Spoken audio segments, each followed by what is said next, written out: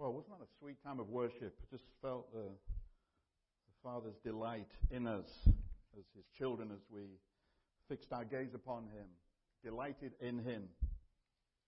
I want to read a couple of verses after the end of where those verses from John's Gospel we heard. Because Jesus says, if you love me, keep my commands, and I will ask the Father, and He will give you another advocate to help you and to be with you forever, the Spirit of truth. The world cannot accept Him because it neither sees Him nor knows Him. But you know Him, for He lives with you and will be in you. You know Him, for He lives in you and He will be in you. So I wanted to talk this morning about this cry of Abba, Father, and what that might signify and why that's important to us. In reality, there's a strong correlation, I think, in our society between the struggles we're having, particularly in our families, and fatherlessness. Absent, missing, struggling fathers. I read recently of some research coming out of the UK that said, if you grew up in a household without a father present, you're 5 times more likely to commit suicide. You're 32 times more likely to run away from home. 20 times more likely to have behavioral disorders. 14 times more likely to commit rape. 9 times more likely to drop out of school. 10 times more likely to take drugs. 20 times more likely to end up in prison. Now, statistics can say all sorts of things, but there is a reality. We're created to have fathers and to grow up, and yet many are growing up in a fatherless generation. In fact, over the last 40 to 50 years, we've gone from an average of 1 in almost 15 households being without a father to a little over 1 in 4. That's significant. There's an impact. Now, there have been times when it has been like this, but that's been after wars. First World War, Second, which took a whole swathe of fathers. That was a different situation. But it was a war, and we're at war still today, I would suggest. It's a different battle. And very often the church is fatherless in the sense of missing men. And not just that we're not here, but are we engaged as men? All of us, whether we're men or women, we grow up with a deep and abiding longing for the blessing of our fathers, for the affirmation, for the sense of value and worth and empowering that comes. And I often get to sit down, and I've spoken down quite recently with men still in old age looking for their father's blessing. It's so much a part of our wiring. And many just lament, in a way, the poverty of relationship with their fathers. This last weekend, a good friend of mine came to speak at our retreat, and he came barely a week after the death of his father. And he spoke of a father who deeply loved his children, who prayed. In fact, Louis said, I don't know what difference it's going to make because my father prayed for me every day, as he did for all of his children. In fact, shortly before his death, this father was meeting, and he was almost 90 years old. He's meeting with students to know what's going on in their lives so he can know how to pray for them. That's a father spirit wanting to bless children. Because it's not just natural children, it's spiritual children. There is something to be released into the body.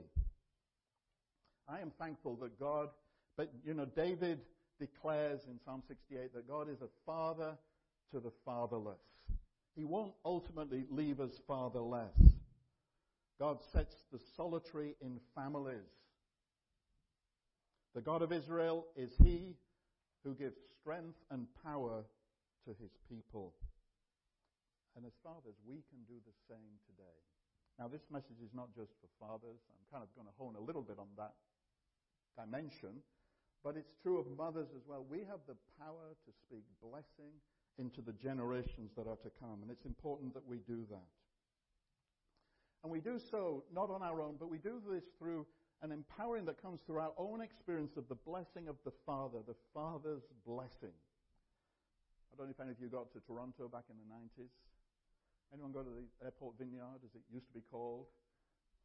I actually went a couple of times in the 90s, and it was dubbed the Toronto Blessing. But John Arno, who's the pastor there, always talked about this is the Father's blessing. This is God the Father speaking to his children, I love you. It's a simple message, but it is a profound message to change us. I believe in you. I am with you. I am for you. And one of the things the Spirit does for us is that the Spirit brings us home. He brings us towards our destiny. He brings us towards the Father, who is both with us and for us. Those who are led by the Spirit of God are the children of God. Now, that's the NIV translation of a word that actually says sons of God. And obviously, they're trying to make that, communicate, well, this is not an exclusive for men. This is for men and women. It was an inclusive expression. And so children seems a reasonable translation to communicate that. However, we lose something in that. Remember, in that day, with that mindset, sons were significant. And the firstborn son especially was significant. He was the one who gets the double portion. Seems a little unfair to us, doesn't it? However, that was the Lord's order, and we see that through the patriarchs and through the families. And God wants us to know that in Christ, we are a part of the double portion. Wherever we're born, however late we come to it, whether we're male or female, we are a part of the firstborn son's blessing. Amen. Indeed. Hallelujah. And so when we are led by, so it's not just we have the Spirit of God, but we are led by. These are the sons or children of God. Are you led by? And that word carries the meaning of not just walking in obedience, but it's being carried by the Spirit. There's energy that comes from Him. And we're invited to live up to that which God has declared that we are, but not in our own strength, but in the power of God. That's all of us. Knowing that we're already there. We don't have to do this to achieve or earn anything. We're already part of the firstborn blessing in Christ Jesus. And the Spirit has been given as a kind of a down payment, a deposit guaranteeing what is to come in fullness. However, for us to realize that, for us to be led by the Spirit, Paul has reflected on this in some of the earlier verses. He says you're to walk according to the Spirit. It's a relationship. It's not a static thing. Relationships are dynamic. They're either growing warmer or growing colder. They're moving towards or moving away. We can't just rest upon our laurels. And movement, walking, implies, I was once here and now I'm here. Which direction am I moving in? Who am I listening to? You see, our life is not meant to be a passive thing when it comes to our life in God and with God. We've got to, in a way, spend that which has been deposited. It's interesting, one of, my parents are quite aged, as you might imagine, seeing how aged I am.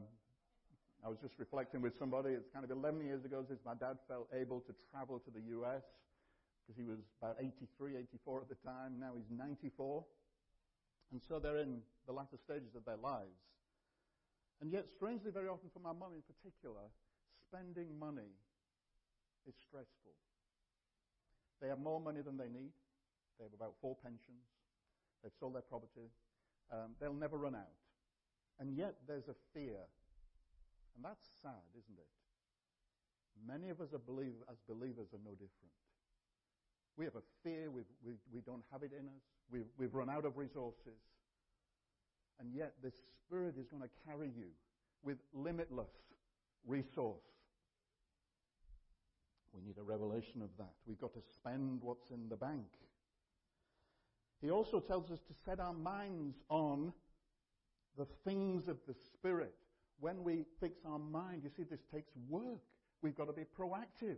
We've got to appropriate truth. Because believe you me, left to ourselves, our minds will drift in a different direction. But when we set our minds upon the Spirit, the reward is life and peace.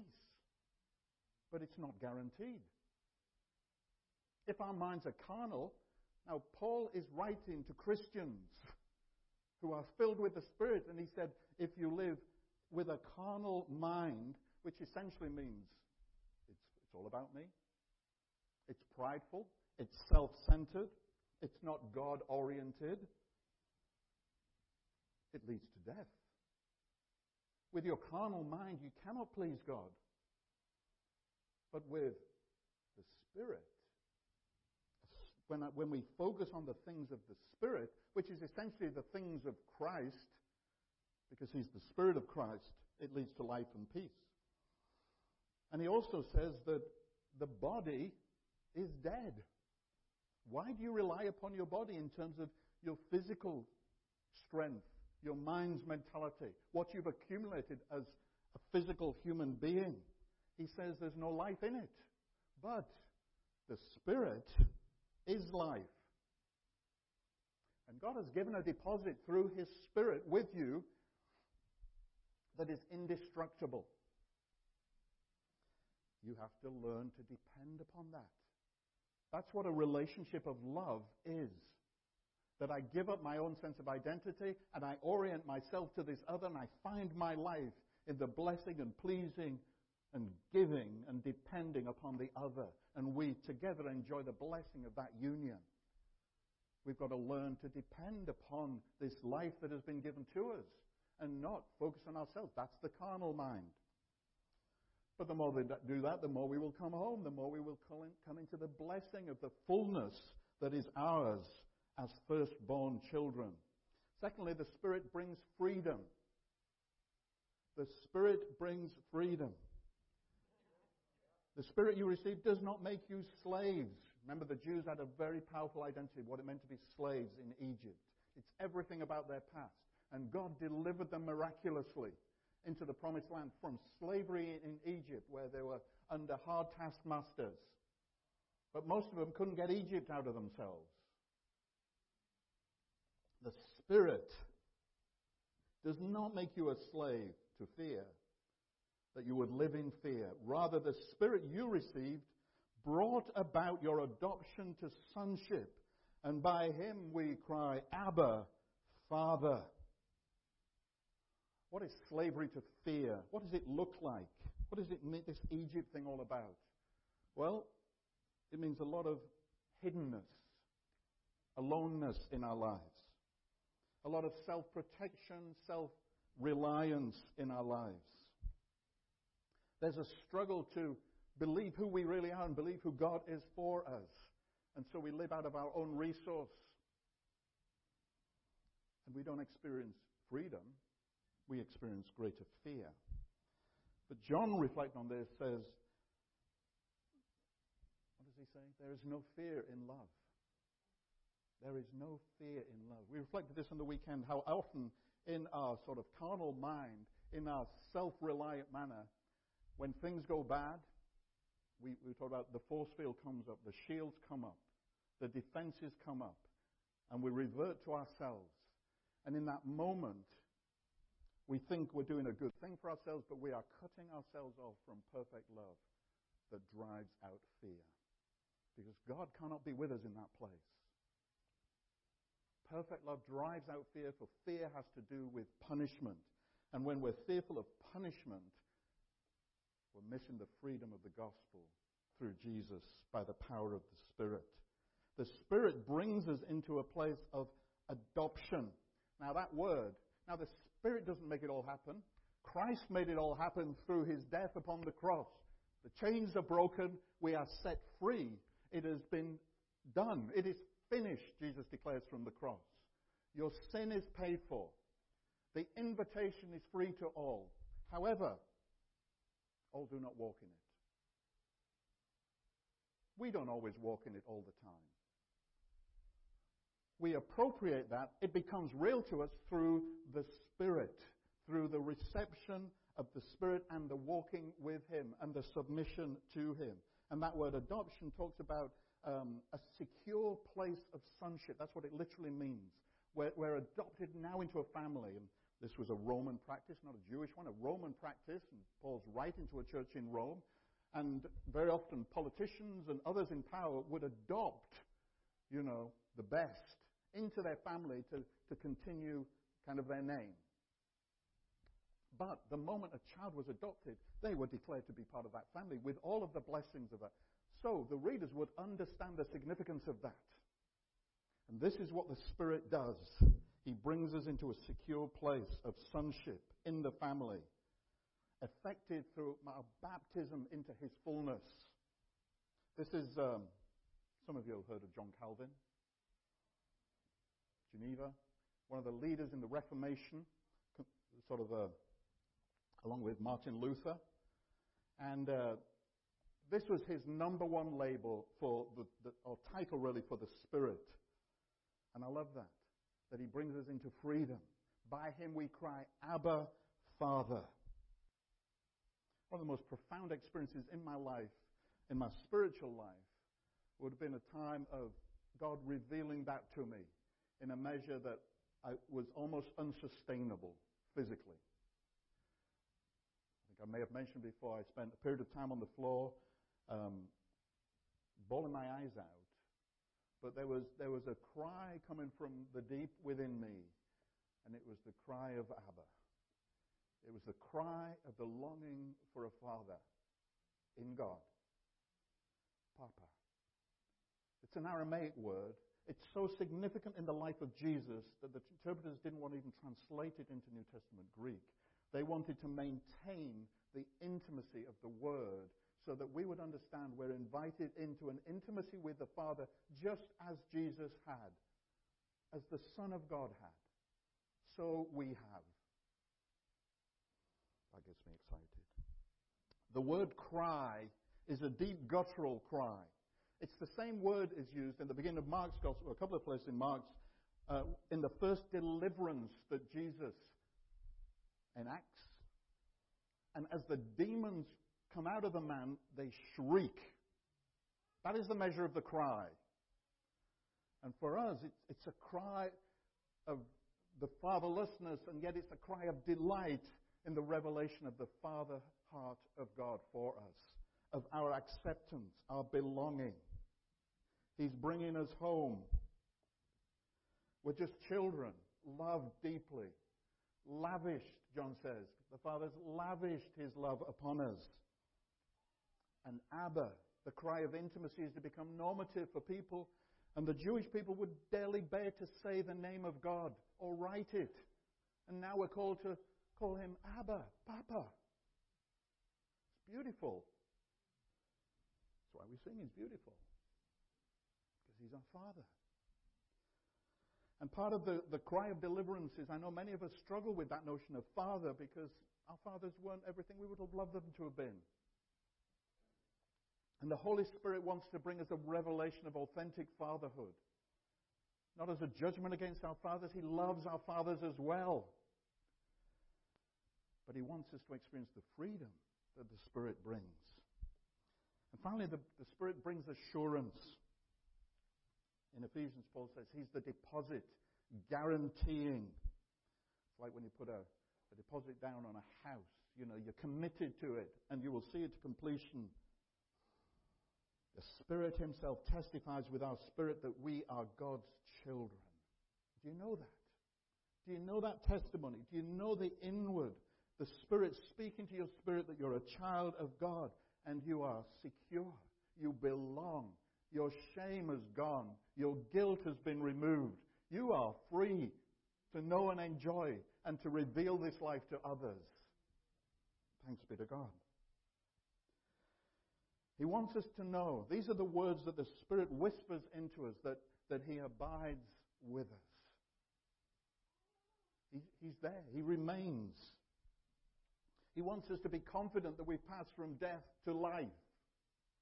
That we have a future that is certain and steadfast. He wants us to experience the love of the Father because it's poured out into our hearts through the Holy Spirit. He wants us to know that we're heir of all things. Anything that is Christ's is ours because we're the firstborn. In Him. If we're in Him, this is His gift. This is His lavishing of love. This is what empowers us to go and do greater works. It's the cry, Abba, Father. It's done. However, there's one little caveat Paul unfortunately throws in there. He says, if we suffer with him, we'd rather not go there, let's be honest. To love is to suffer. It's a guarantee. But it's still the call because it's the way of the cross. And it's the only path that we're called to. And he will help us through it.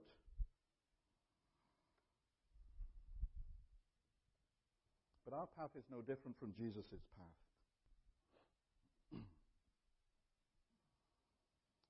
And it's a call to truth, and it's a call to be willing to put everything out there. And there's no guarantee that we will hear that and respond to that fully. In fact, probably none of us will fully. But nevertheless, that's the invitation. To love is to suffer. And yet as Christians, we struggle with the call to love, if we're honest. And my prayer is that we would have such a revelation of the Father's love, that we would not need to resort to the flesh, to the carnal mind, to the games that we play. We worked for quite a while in a company, very kingdom-oriented Christian company, and a new CEO came in recently, and spirit-filled Christian. And yet, slowly we began to see ways of carnal thinking being expressed through things that are hidden, things that are not communicated. And ultimately, he has an affair with somebody in the place, and he's lost everything. He's lost his job, he's potentially lost his family, his children. That's not the suffering we're talking about, but that is the death that comes to us when we walk in our ways.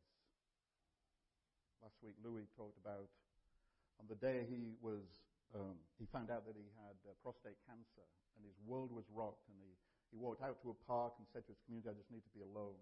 He gets a call from a young man whose parents had just split up, and he's hurting, and he says, Louis, I need to see you now. And in that moment, Louis has a choice. Do I walk the way of the Spirit, or in my pain, do I self-protect and hide? And he says how it was one of the hardest things he did to drive across town and to be focused upon the needs of this young man, to the exclusion of anything he was going through. And yet, he says, that was probably the single most impactful engagement with that young man in terms of his spiritual life. But it costs. Many women, mothers, pay a tremendous price. Hiddenness, looking after children, giving. It's a high calling. It's a worthy and honorable calling. And we men stand in awe of you when you do that. It's a great blessing that you give and we give to our children when we follow the way of love, the way of the cross. It's loving those who are imperfect. It's choosing to be part of a community of people who are not quite everything we'd like them to be. It's the way of the cross. It's a choice to open my heart and trust people when everything within me says, I'll never trust another human being. I've been hurt too much. But it's the way of the Spirit. It's the way of life and peace. It's the way of the cross that when people hurt me and do bad things to me, rather than projecting that back on people, just as Jesus absorbs it in his body upon the cross, we do the same. And we give grace. Now, you need to be carried by the Spirit to do that. You cannot do that. Your flesh does not want to do that. But God has not called you to do that on your own. He says, I'm with you and I'm for you, and my power and my love will help you. But it's the only way. It's the way of grace, and it's the way of compassion. And I just think there's a call upon us today, because of this fatherless generation, as fathers and mothers. Yes, particularly I want to say to fathers in your families, and just praying this morning, reflecting upon the last words of the Old Testament covenant, of God's promise to turn the hearts of the fathers to their children and the children to their fathers. God longs for restoration of intimacy and security in our families. We're to love our wives as Christ loved the church. The best thing we can do for our children and their well-being is love our wives. Build security. It's a high call. It's a challenging call. We're not to exasperate our children, but we're to bring them up in the ways of the Lord, which is the way of love and truth and honesty. And the same principle needs to apply into the church. It's hard work. It costs time, money, energy. but it's the call of Christ. Paul would say, you may have 10,000 guardians, instructors, but you don't have many fathers. And it's no different today, and we're poorer for it. But he says, and I became a father in Christ Jesus through the gospel. Therefore, I urge you, imitate me. Imitate me. After we shared in communion, I'm going to invite you to pray a prayer with me off the screen. But it's one of my favorite prayers that we use in the communion service. And it talks about the Father of all, to whom we give thanks and praise that when we were still far off, you met us in your Son and you brought us home. See, this is what we're talking about. This is the story of the prodigal, who could only see himself as a slave, and God ran to him as a father and embraced him as a son. And the Lord does the same. We're thankful, Father. Dying and living, he declared your love, gave us grace, and opened the gate of glory. Jesus has done it all for us, the prayer says. Now may we who share Christ's body, as we participate as the body, eating the body, may we live this risen life. We who drink his cup, may we bring life to others. May we, whom the Spirit lights, give light to the world. You see, it didn't end with Jesus. We are the body of Christ. We are the light of the world. We are the hope through Christ. As firstborn children, we have been given life to give away through love. Keep us firm in the hope you have set before us, because it's going to get rough. So we and all your children shall be free, and the whole earth live to praise your name through Christ our Lord. Isn't that a beautiful prayer? I think that's a beautiful prayer. To help us on that journey, I want you to ponder these words that we're given in the Scriptures as a prayer for yourselves. Allow the Lord to speak through these words. There's maybe a nugget the Lord wants to give you this morning around his Father heart for you. This is his love letter to you. Let's pray together. Thank you, Father, for your great love for us, revealed in the Scriptures and especially in your Son. And I pray, Lord, for each person here, that there would be a renewed sense of their belonging as sons and daughters, children of the King, with free access through the one Spirit. Lord, would you break the power of lies that have kept us from your fullness? Would you heal the pain that's caused us to withhold and remove ourselves? And would you bring us into a greater experience of your fullness for your glory, we ask. May we embrace Christ as your Son and all that he would want to bestow upon us.